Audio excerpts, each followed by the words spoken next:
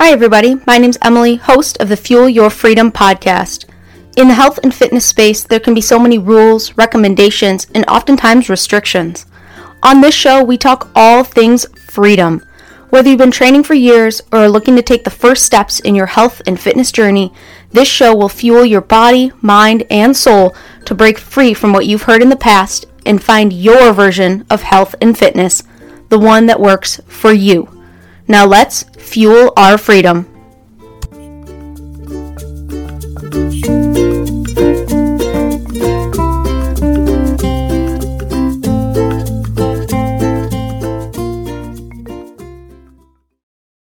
Welcome back, everybody, to this week's episode of the Fuel Your Freedom podcast. We are on episode 6, and today we are talking about 3 reasons that going all out in your training is ruining your progress. Now, if you're like me, you probably enjoy a good hard workout now and again, right? I think we all really like that feeling of pushing ourselves, of accomplishing something new, of pushing the limits to see how much and how far we can go. But going all out all the time at that high intensity, at that high volume isn't good, right? It's actually holding us back from making progress, and that's what we're going to talk about today. So in fitness, doing the same exercises over and over isn't productive either, right? So if I were to squat a 25-pound dumbbell, at a certain point, that dumbbell isn't going to feel very heavy, especially when we're in a position throughout our lives where we have to lift up a heavier weight. So carrying grocery bags, picking up a toddler multiple times throughout the day, we're going to have to push the body into those new realms, right? So we're going to have to pick up a dumbbell that's heavier than 25 pounds. This is the principle of progressive overload, right? And similar to how doing the same thing over and over isn't very productive or isn't the most optimal, I should say, to bring us closer to our goals, training at the same intensity isn't good for the body either, especially when that intensity is too high, right? When it's too low, we're just not stressing the body. It'd be the same idea as picking up that same light dumbbell, but then lifting things in everyday life that are heavier than 25 pounds, right? We're not going to get stronger. At a certain point, that body adapts to our dumbbell. And when we train at a high intensity, right, we're just not going anywhere. We can't recover from that training, right?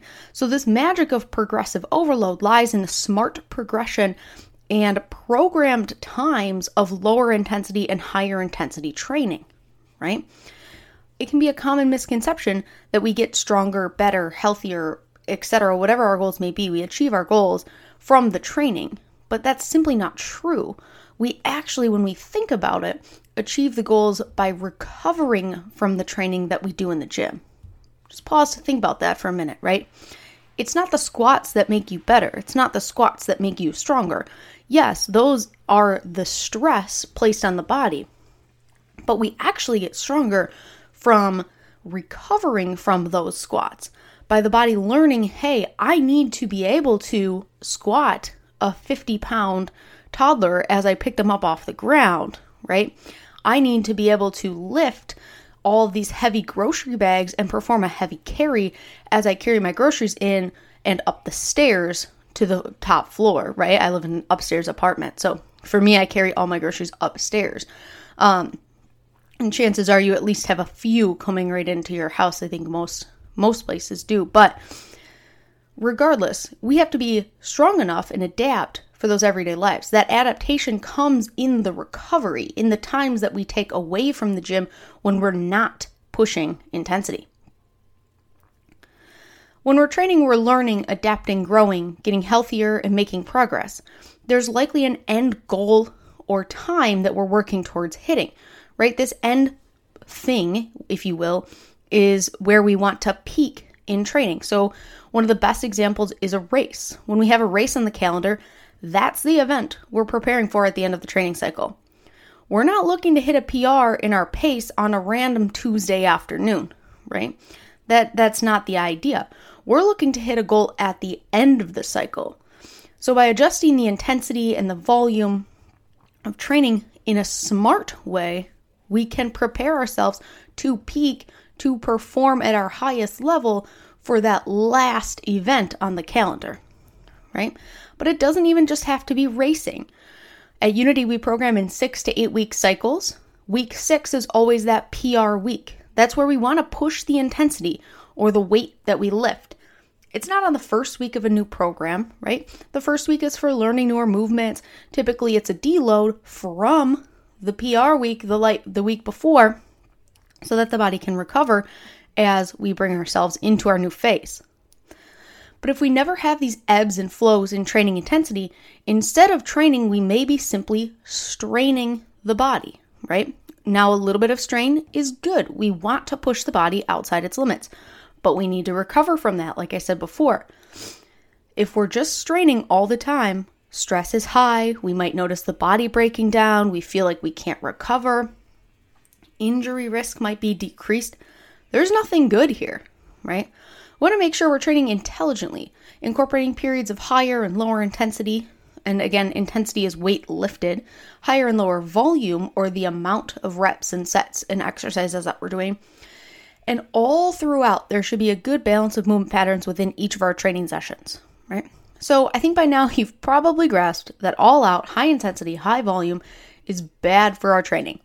It just simply strains the body in ways we can't recover from. Now, this level will be different for everyone, but there is a level where your body will start to break down, where you can't push anymore. And that's where smart, intelligently programmed training comes in. But let's talk 3 specific reasons why training at this all-out high intensity may be holding you back. First and foremost, I've said it before, your body needs recovery, right? That's where we get better. That's where we improve. If we don't take time to recover and regenerate, injury risk goes up, the body breaks down, and there's chances are we won't reach our end goal. Now, let's talk the difference between recovery and regeneration. While they sound similar, I think it's an important distinction to make between the two. For me, I distinguish based on the Exos methodology. Recovery is passive, right? This includes time off from the gym, sitting around, sleeping, etc. We're not actually, quote unquote, doing anything. But recovery happens when we're not doing anything, right? But regeneration is active. This includes walking, foam rolling, and other soft tissue work, appointments with a massage therapist, chiropractor, physical therapy, mobility sessions, etc. It's practices that we actively participate in to move the needle forward and help prepare our body for a tough training session, right? So recovery is just waiting around. That body will repair itself. We know that it will. Regeneration is giving the body a little bit more feedback and encouraging that body to repair itself faster. Now, let's move on to our second reason that going all out is holding you back. You get trapped in an all or nothing cycle. Now, I talked about this in episode 3 when I talked about the power of living in that gray area. If you haven't listened to the episode or read the blog post on it, I'll include a short recap here, but you should go back and listen to that. The all or nothing cycle is terrible for our progress. When we get stuck in a stop and go cycle, there's way less movement forward than if we simply took smaller, more consistent action steps, right? You see this all the time in dieting. When people cut calories super low, it's unsustainable.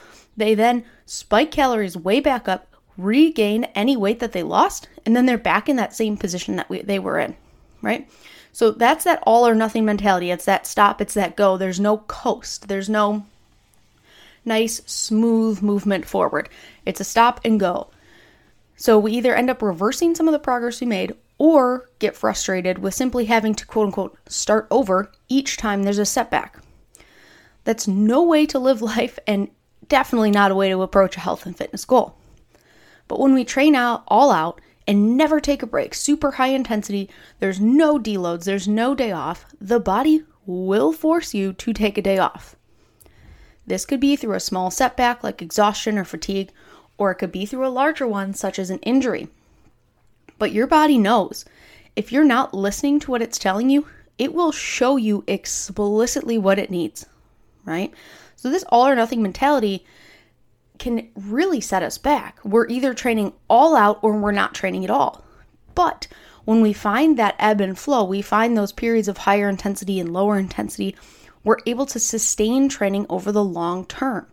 No longer is it a situation where we are forced to take a break. It's a situation where we want to take a break, right? Where we want to step back. And this leads me to our next and final reason that going all out is holding you back. So number 3 is you start doing things because you have to, not because you want to or because you enjoy the process of doing them.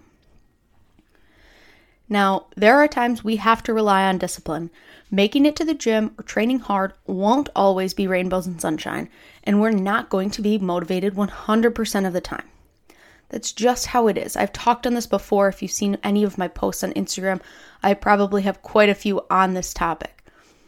There are going to be times when we have to rely on discipline over motivation, right? It's just what we have to do. We have to go in, we have to get in the reps, get in the workout, and move on with our day. But when we're training at a high intensity, it can become a form of control over our lives. Instead of us controlling the training can start to control us. We start to feel like we have to do these things. We start to not want to do them. We may even start to resent our goals in training, right? You might feel a sense of obligation that you just have to get this done. And this isn't like a one-time thing. This isn't all the time. Every time you step in the gym, you're dreading the training. You just don't want to do it, but you know that you have to, right? We should enjoy our training. This isn't a way to train. It's not fun, right? When we take time away from those heavy, high-intensity days and we take time to deload and recover, we come back with a renewed passion and excitement for that training. Our body is recovered, ready to take on another high-intensity or high-volume training because we gave it that time off. We're not simply just pushing and pushing and pushing, forcing our body through what it cannot go through because we're not recovering from it, right? Like I said, that leads us back to number 2. Our body will explicitly tell us what it needs, and if it needs time off, it will let you know. We just have to listen to it. So there you have it. 3 ways that going all out high-intensity training is bad for you if you're doing it all of the time. Never taking time, never taking a break, never taking a deload, never taking a rest day. It's not good. So that brings us to our empowered action for this week. Take time this week to think, how can we achieve this balance? There are times when we should train at higher intensities, and then there are times that daily movement and lower intensity movement should take priority and make up a big part of our training time. This week, take inventory of that time. How much are you spending at a high intensity? How much are you spending with active recovery or lower intensity work? How much time are you simply moving throughout the day?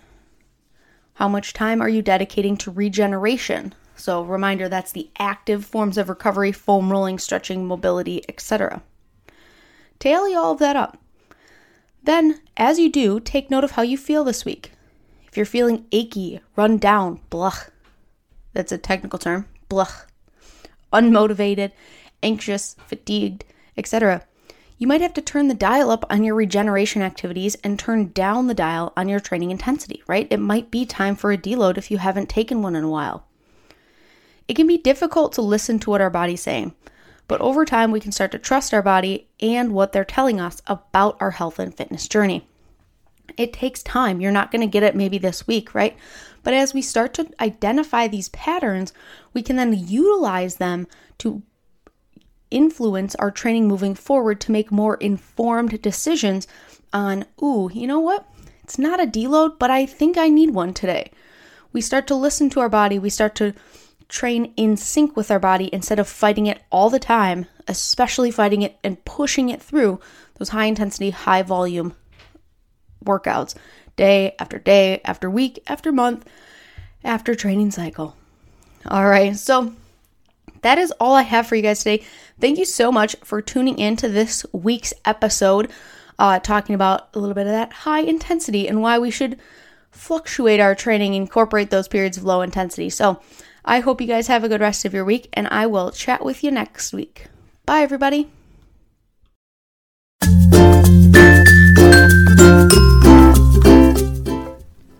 Thanks so much for listening to this episode of Fuel Your Freedom. Remember, this show is all about action. Now it's time to take what you've learned and implement it into your health and fitness journey, or even just your life. If you enjoyed this episode, please leave a rating and review on iTunes, Spotify, YouTube, or wherever you listen to podcasts.